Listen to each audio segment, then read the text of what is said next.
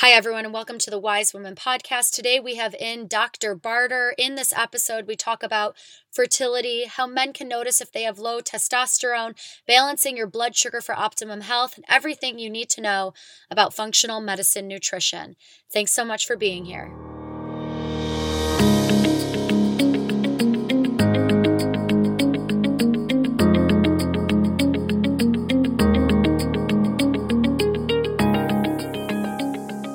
Hi, everyone, and welcome to the Wise Women Podcast, featuring leading voices in 2019, supporting women to fully show up, connect to their feminine authenticity and truth. I am your host, Erin Rachel Doppelt, bringing light to the marriage between Eastern practices and Western psychology, while encouraging you to show up for yourself and the world around you. May this be your time to shine. May you show up.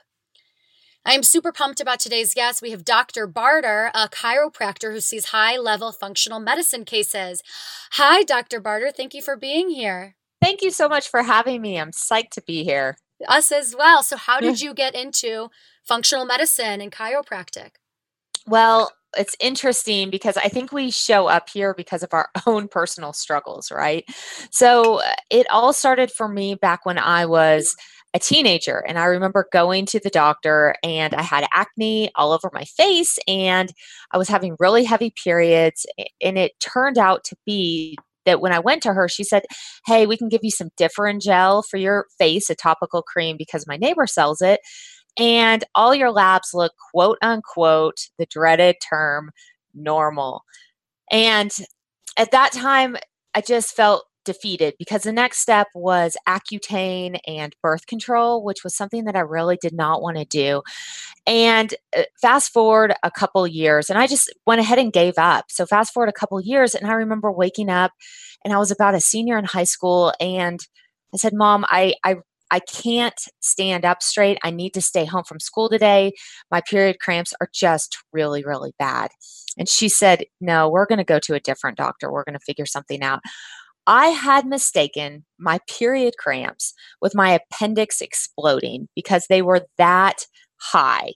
And, the whole time I'm in the hospital getting an organ removed, they said, "You're perfectly normal. You're completely healthy. You're doing fantastic." And at 17, I'm thinking, wow, I'm having organs removed out of my body. What is wrong here? So fast forward a year or two when I'm in college, and I start breaking out with hives during finals time. And this wasn't just, oh, hives under your shirt, just a little bit here. No, I looked like a legitimate creature from Star Wars. It was all over my face. And hives can be dangerous because they can swell up inside your neck. And unfortunately, they were swelling up in my throat, and I was having trouble breathing. So night after night, I'm in the emergency room. Clearly, I had a Benadryl deficiency. Didn't know that. So it was night after night Benadryl. Nobody talked to me about potentially environmentals that could be causing it. Nobody talked to me about diet. Nobody talked to me about anything but giving me a Benadryl deficiency and sending me on my way. So finally, I was just fed up. And this was about 20 years ago, right? And I just got fed up and I said, you know what?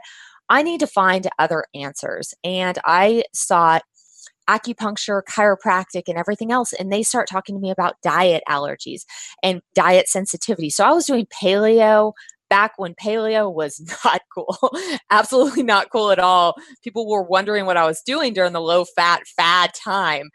So that was kind of my journey. And the doc that treated me did a lot of functional medicine. And so I just ended up finally through a series of events, ending up doing functional medicine because this is a second career for me. I worked at Lockheed Martin doing negotiations first, so it's quite a switch. And it just really changed my life. And I wanted to do something that I was so passionate about and help other people that fell into the your lab range is normal, you're perfectly healthy, sorry you have these symptoms, have a nice day, to help those people regain their health. This is a huge conversation piece, even in my own practice and amongst my friends and family. Even getting off birth control is like so controversial. But you always know how it feels in your body and that it doesn't serve you, or it does. I mean, you have to connect to that intuitive healing response. Wow. So what are some of the patients and clients that you have today? What are they facing?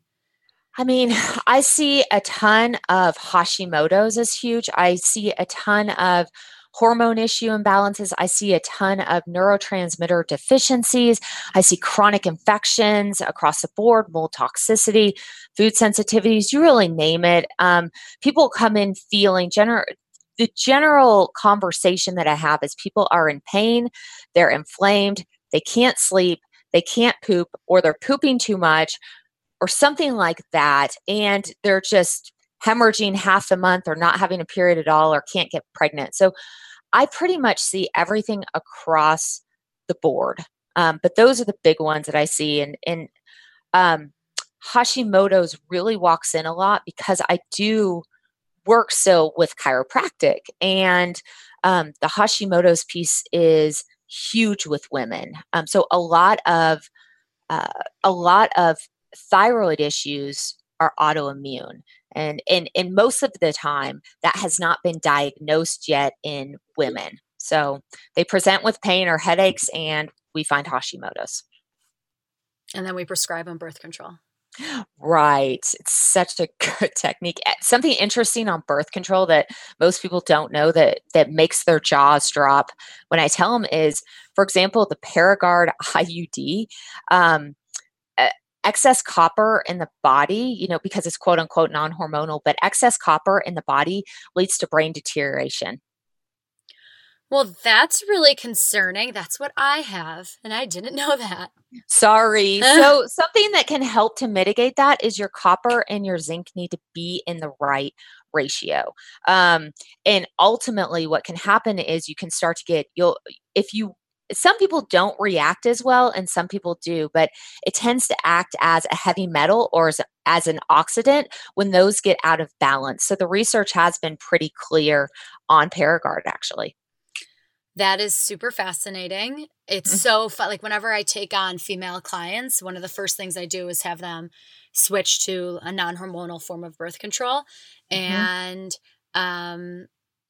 so if somebody is on the Paragard, they just have to get blood work to see how their copper and zinc levels are. Yeah, and you can ultimately offset some of that with, just making sure that they're in the right balance. So a lot of people are zinc deficient anyways, and when you add the Paragard in there, that can really change the levels. So, I mean, I would highly recommend knowing what your zinc to copper ratio is so that, especially if you're having brain symptoms, especially if you're forgetful or suddenly feel tired or those things are kind of indicative that maybe something's a little off balance. But by the way, this is years, so don't be panicked. I think I put a post out on social media and it created all this controversy because people were really upset about that. And my goal was to help women be informed on this and not to scare them, just to say, hey, we really may want to balance this inflammation out. Hi everyone, Erin here. So sorry to interrupt today's episode, but I have something amazing to share with you. Do you want to become a mindfulness or well-being strategist? Perhaps so. If you do, I have the exact program for you. In partnership with UPeace, United Nations institution, we are offering a 3-month training to certify people in mindfulness and well-being strategy. This is a 3-month virtual program plus 1 week in-person retreat in Nosara, Costa Rica. This certificate is in partnership with UPeace, a United Nations international school that focus on social innovation, entrepreneurship, and peace building. The certificate will train participants in meditation, mindfulness, coaching, positive psychology, emotional intelligence, new ways of healing, sales funnels, branding, overall modern day wellness, and how you can launch and grow a business. As a graduate, you can take on one-on-one clients as a well-being strategist, offer wellness programming in corporations, schools, and more. Build your own wellness programming and learn how to attract clients and grow your business. Definitely check out the links in the footnotes. Would love, love, love to have you. Thanks so much for listening and hope to see you soon. So my background as well, I'm a functional medicine health coach. And I recently was having a conversation with a family friend, and he wanted me to prove that fruits and vegetables were good for you. Like wanted me to have a scientific article that talked about how plants were like good for the body. And it's just another metaphor for how disconnected we are from food and our diet and intuitive eating. Mhm. I think it really is. I think a big problem is today is a lot of people have blood sugar dysregulation, and so ultimately they're really craving those carbohydrates. People are so busy, they feel like they don't have time to cook vegetables, or maybe they don't taste as good as those spiking carbohydrates. And one of the first things in practice that I started to realize as my cases got harder was patients would come in complaining about the same thing. So I initially put people on an elimination diet, right, just to kind of see if there's any food sensitivities. And I do this short term because we really do want to reincorporate foods to have a correct microbiome. But but I basically do protein, fruits, vegetables, nuts, and seeds. Okay.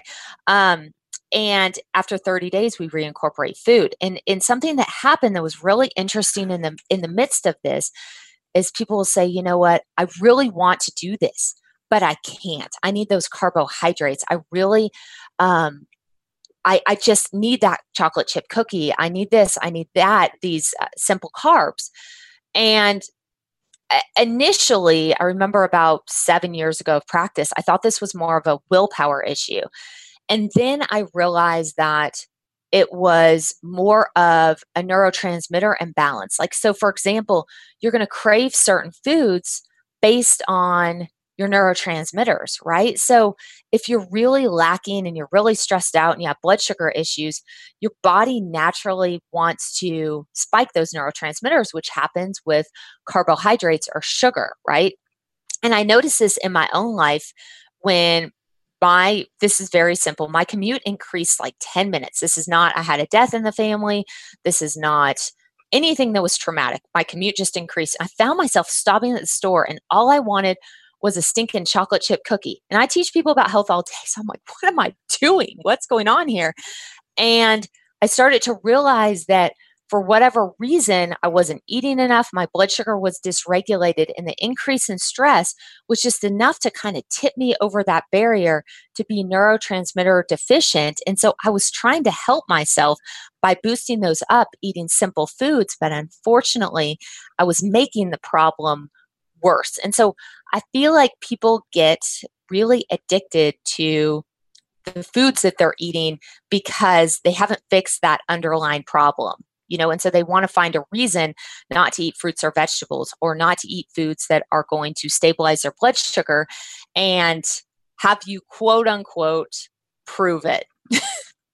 Absolutely. And it's such a phenomenon. And this really was, once I was completed my health coaching training, I was deciding, do I want to go back to school and study dietetics and nutrition, and get that proper master's degree, or do I want to go back and study clinical psychology? And I decided to do clinical psychology because I was very interested in the psychology of eating, the thought processes around food, how we have those emotional attachments, emotional addictions to our foods. And I found, because of that work, I'm learning so much through my clients.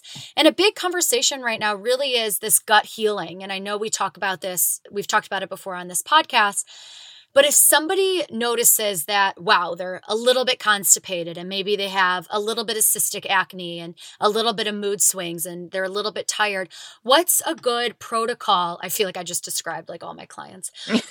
What's a good protocol? Maybe detox or program that they can do to realign and support repair in their gut? Well, one of the first things you have to do, I think, is to stabilize the blood sugar, right? Because if you're having those constant blood sugar swings, you're also getting those constant cortisol swings, which really does create a quote unquote leaky gut. So that means that our gut should be, it should basically have, the gap junction should be together, not spread apart where we've got all these food sensitivities, etc. So I think that's one of the first things that happens. You also want to see with acne, a lot of times I've seen a low grade type of infection. It's not across the board. A lot of times people have viral infections. Some people have parasites. Some people have been exposed to heavy metals, to mold. But you want to rule out, basically based on their lifestyle, you know, have they been exposed to toxins? And we know that most people have. We're exposed to 80,000 chemicals every single day. When I would talk about this, 5 years ago, I used to say 75,000 chemicals every 7 days. Our body is not equipped to handle all of that. Most people don't drink enough water. Most people are eating foods that they're reacting to. So you have to figure that out, because food is the one thing you can control. I mean, you cannot walk around in a bubble suit, and just be like, I'm not going to be exposed to anything. So really the one thing you can control is food. So that's important. I really save, the leaky gut for last. I see patients that have had leaky gut for years, and now they're having depletion in neurotransmitters. So I boost those up just so that the patients don't crave those certain foods as much. And then, you're certainly going to have hormone imbalances, right? And so let's say the blood sugar is swinging all the time, or there's inflammation, or there's a gut infection or something else. For example, just very simple for a man, as inflammation goes up, testosterone goes down. We have an epidemic of men with low testosterone, very, very low. And a lot of times, a man with 200 or 300 testosterone on lab work, total testosterone, will be told that that's totally normal, but they're telling you that they have no sex drive, they can't build muscle, they ache all over, they don't feel like they did when they were a little bit younger, right? And so ultimately, they are on an inverse relationship. Same thing happens with women. We will see when the blood sugar dysregulates, we will also see hormone imbalances.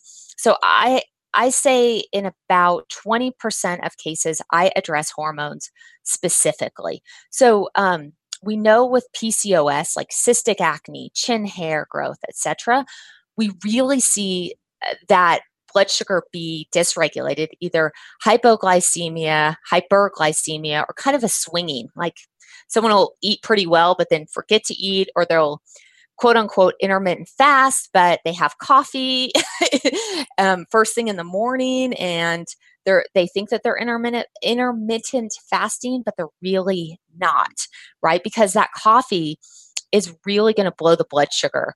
Alcohol is really going to blow the blood sugar. And I don't think that we know what that looks like. So a good example of this that most people don't know, coffee, nicotine, and alcohol all blow the blood sugar, right?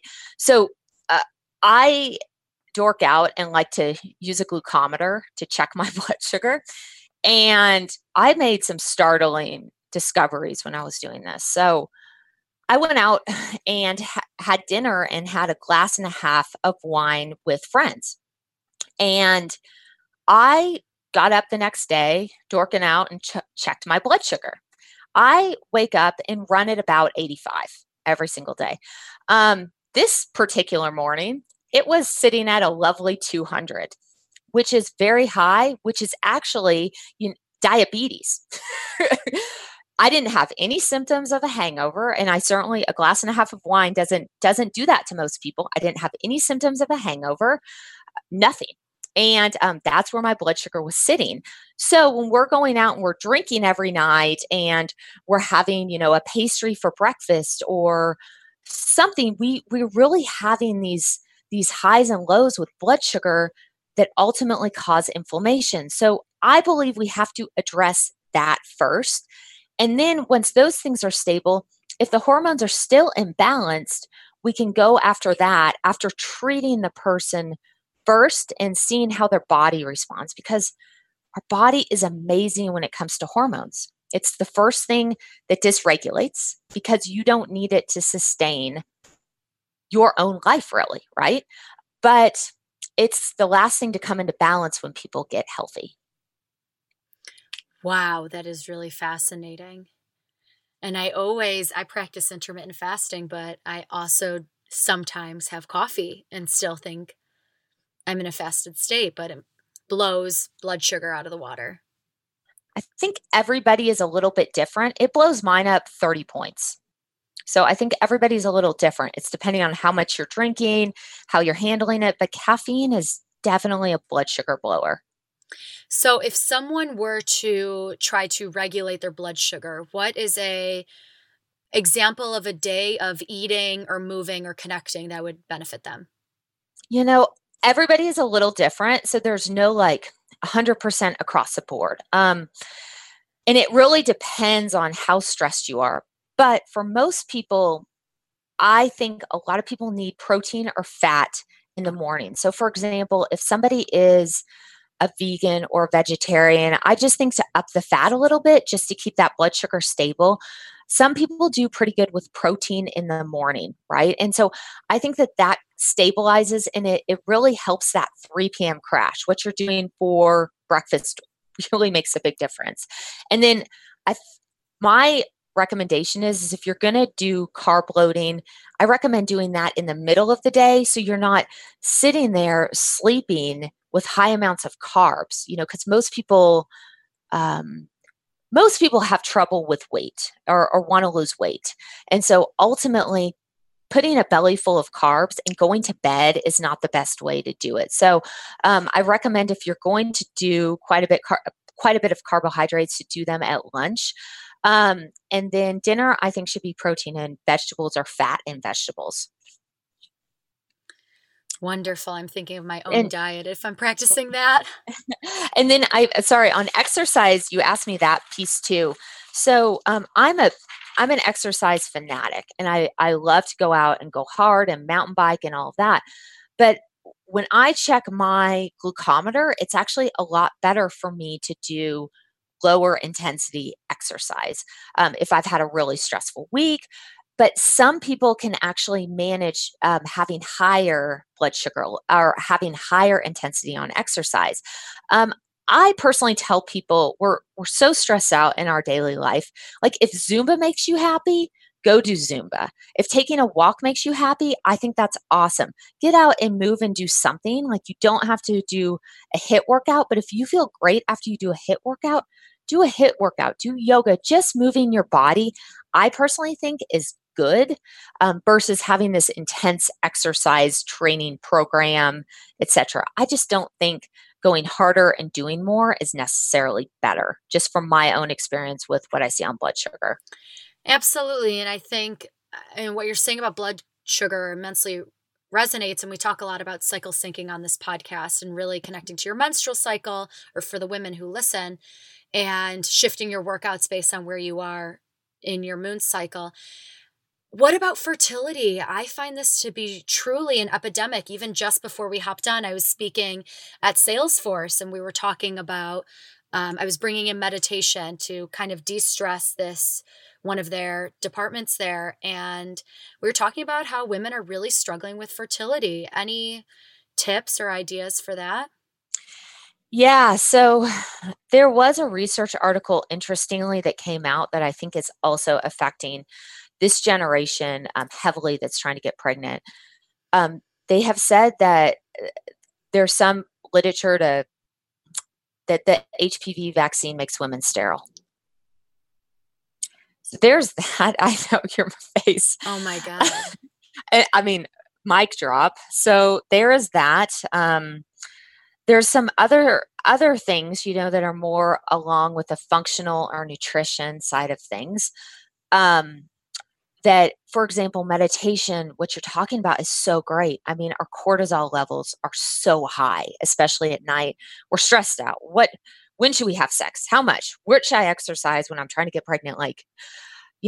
So meditation, bringing that back down, I mean, is so important for boosting up your neurotransmitters, your brain chemistry is so important for lowering cortisol, which most people, especially at the end of the day, a lot of people have high cortisol. So doing that meditation is incredible. Fertility, I just see it is individualized on lab work. I see a lot of women with very low progesterone, which is an implantation hormone, which is the hormone that helps you get pregnant. I see a lot of women with that because we're so stressed that our body can not.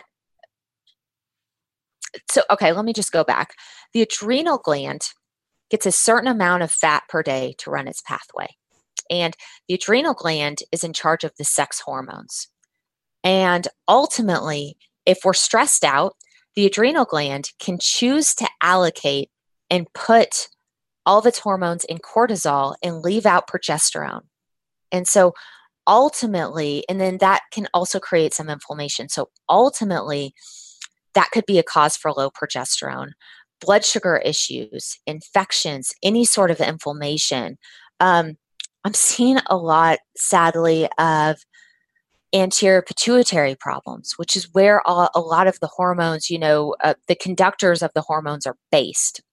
And a lot of folks are saying that that is from eating disorders, which as women we can be predisposed to. It can also be due to toxic chemicals, exposure, to probably molds, etc. So I think fertility is every situation is a little bit different with the patient. Every single thing is a little bit different. So it's really looking at, I think, the lab work or intuitively what you're thinking if you're a healer, and really just paring down those problems to get the body back in optimal health. Because when the body's in optimal health, it's able to maintain pregnancy. We're also, I see a lot of problems with dysregulated Hashimoto's or undiagnosed Hashimoto's is why these women are having miscarriages, which absolutely breaks my heart because they come in, they think something is wrong with them as a woman. There's nothing wrong with you, just something is dysregulated on labs, super easy to fix. And they just think something's wrong with them because they can't have any more babies or they're having miscarriages. And that it pulls on my heartstrings in practice to watch women struggle like that. Yeah, even hearing you speak about it, and even, I mean, every woman knows somebody who's having a really hard time getting pregnant right now, and it's an epidemic. It's really hard, and it takes away some of what women really connect to as a woman, as being able to birth something into the world and have that energy in their womb. So some practices that if you're struggling with fertility, de-stress, breathe, meditate, balance your blood sugar, repair the gut, or come into practices that get you back at that balanced state. And I know a lot of this conversation also really leads to our relationship to sleep and staying asleep and waking up in the middle of the night. And what are some practices we can do for a good night's sleep? Yeah, the body definitely repairs when we sleep. It's really powerful. I think we have to figure out what is dysregulating the sleep. I mean, it goes back again to pretty individual approach. So, for example, if cortisol is high or you're waking up multiple times a night, I will think blood sugar or high cortisol or adrenal function. I also will think of GABA, a neurotransmitter. So for the patients that are running through lists and lists and lists, and they just feel this inward anxiety, they wake up in the middle of the night and they're like, we got to pare down these lists. I'm thinking of maybe a GABA deficiency where they're making too many excitatory hormones. And so sometimes I will do a GABA supplementation. If someone's having trouble falling asleep, sometimes I'm going to think of something more in the serotonin family. And again, this is short term. Like you do not need to be on an SSRI. I mean, that's a whole nother conversation, but I will give like the precursors to serotonin. So it's very safe. You pee out what you don't need. It's non-addictive. And just to boost those levels up, especially if someone is craving carbs or they explain things like, I get depressed in overcast weather. They're just not creative. An example I give on this is when we think of serotonin, we think of this very depressed patient. But my experience personally with serotonin was really interesting when my serotonin went low. What I noticed, I have 2 offices, and that I had to decorate one, and then I was also moving my personal residence. So I had bought a house a little bit further out into the mountains because I love the mountains. And Um, anyway, I remember just feeling like, I don't care what paint color this is. I don't want to talk about a countertop for the kitchen. I don't know what to hang there. I mean, it was like I had no creativity. I was just flatlined. That was a serotonin deficiency. So, ultimately, the ability to fall into a deep, restful sleep can be serotonin. So, those things I look at. A lot of times gut infections can be active at night. So for example, parasitic infections can be active at night. You really want to think about what the patient is eating before bed or what they're doing. Patients that drink alcohol before bed will tend to wake up in the middle of the night.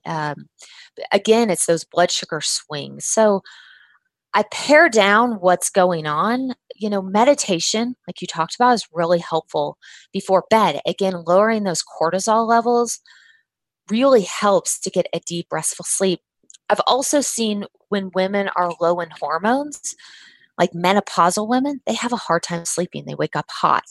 That's really a hormone picture.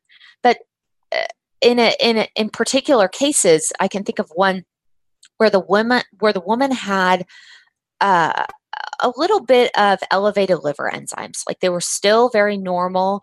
That's AST and ALT. They were still very normal, but they were just a little bit higher. And once I gave her a liver detox, she stopped having hot flashes at night. So it just kind of depends on what's going on with the picture. I hate to be that broad, but those are some of the big things I see with it.